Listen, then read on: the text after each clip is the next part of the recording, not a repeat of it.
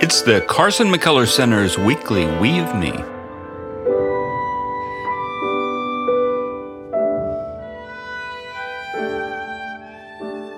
This is the first episode of a podcast on the life, work, and lasting influence of the world-renowned American writer Carson McCullers, presented by Columbus State University's Carson McCullers Center for Writers and Musicians.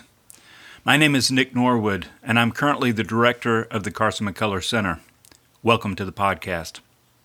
Our mission at the McCullers Center is to preserve the legacy of Carson McCullers, nurture writers and musicians, educate young people, and to foster literary, musical, artistic, and intellectual culture in the United States and abroad.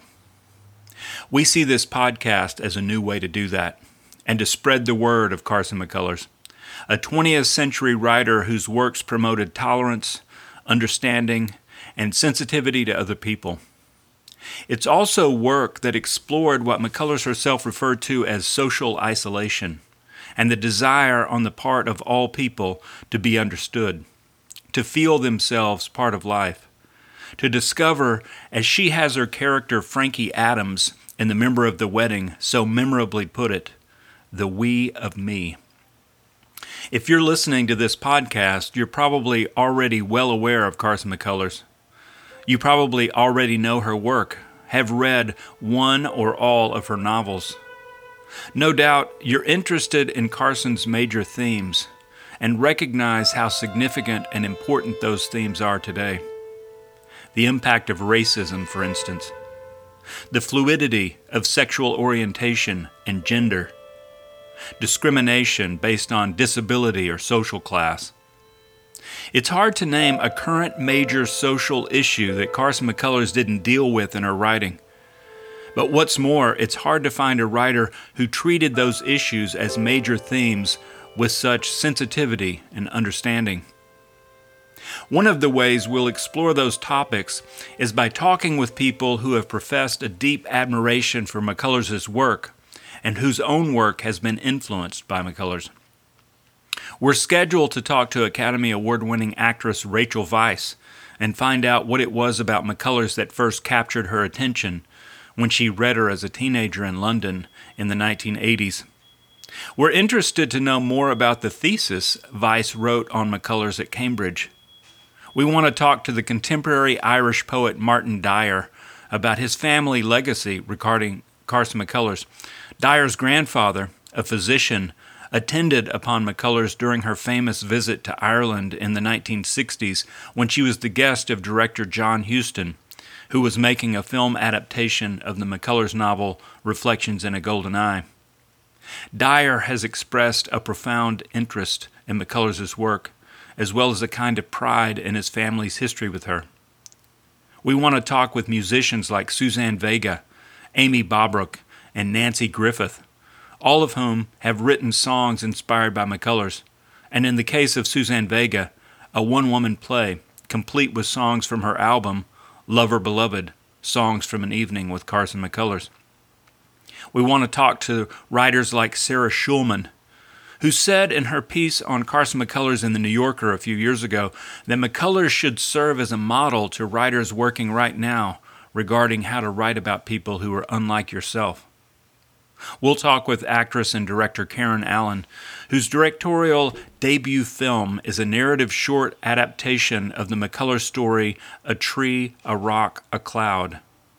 We'd love to talk to Jesmyn Ward, Judd Apatow, Gloria Steinem, Hilton Alls, Joyce Carol Oates, David Benioff, Patricia Lockwood, all of whom have expressed in one way or another their appreciation and in some cases their lifelong engagement with Carson McCullers.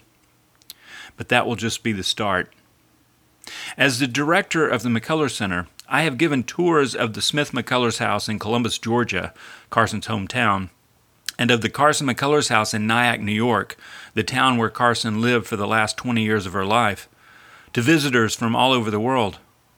From that, I know there are people out there in all walks of life who feel a deep and lasting connection to McCullers, and that her influence on them has been great. We chose the title of this podcast, the Carson McCullers Center's weekly We of Me, from that famous passage in the McCullers novel, The Member of the Wedding, already mentioned. In the passage, the protagonist, 12-year-old Frankie Adams, comes to a realization about what is making her so unhappy. Frankie has decided that to be happy, she must be with her people, and she believes her people are her brother and his fiancée, whom Frankie is secretly planning to accompany on their honeymoon and then live with for the rest of her life. Here's the passage. The darkening town was very quiet. For a long time now, her brother and the bride had been at Winter Hill. They had left the town 100 miles behind them, and now were in a city far away.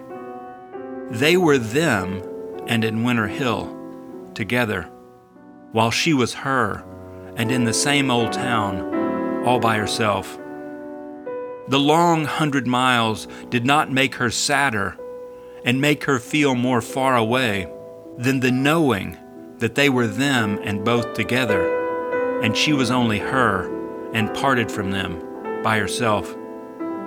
And as she sickened with this feeling, a thought and explanation suddenly came to her, so that she knew and almost said aloud, "They are the we of me."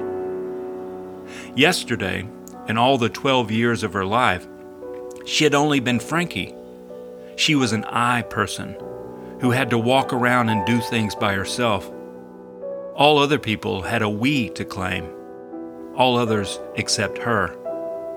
When Bernice said we, she meant Honey and Big Mama, her lodge or her church. The we of her father was the store. All members of clubs have a we to belong to and to talk about. The soldiers in the army can say we, and even the criminals on chain gangs. But the old Frankie had had no we to claim.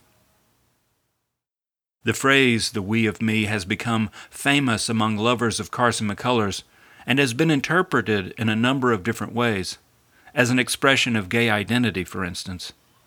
But however it is interpreted, pretty much all McCullers fans and admirers agree that it was one of those strokes of genius in her work where she put her finger on and found the language for a deep-seated universal human grief. In this case, as McCullers herself described it, the need to feel yourself a part of life. And as I would describe it, the need to connect with other people, to feel connected to other people, to not feel existentially alone. And that need to connect, we feel, is one of the main reasons to start a podcast like this one. It's not the only thing we plan to talk about, but it's a very good place to start. We hope you agree. If so, please join us for the Carson McCullers Center's weekly We of Me. Thank you for listening to this episode of the Carson McCullers Center's weekly We of Me. If you enjoyed this episode, you can find more at mccullerscenter.org or follow us on Twitter, Instagram, and Facebook.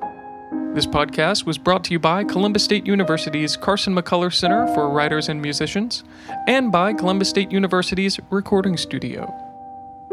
The music you heard during the intro and outro was written by Lilia Uge in honor of Carson McCullers' 100th birthday on February 19th, 2017. I'm Ryan Worley, Technical Director for these podcasts, and I hope you have a great day.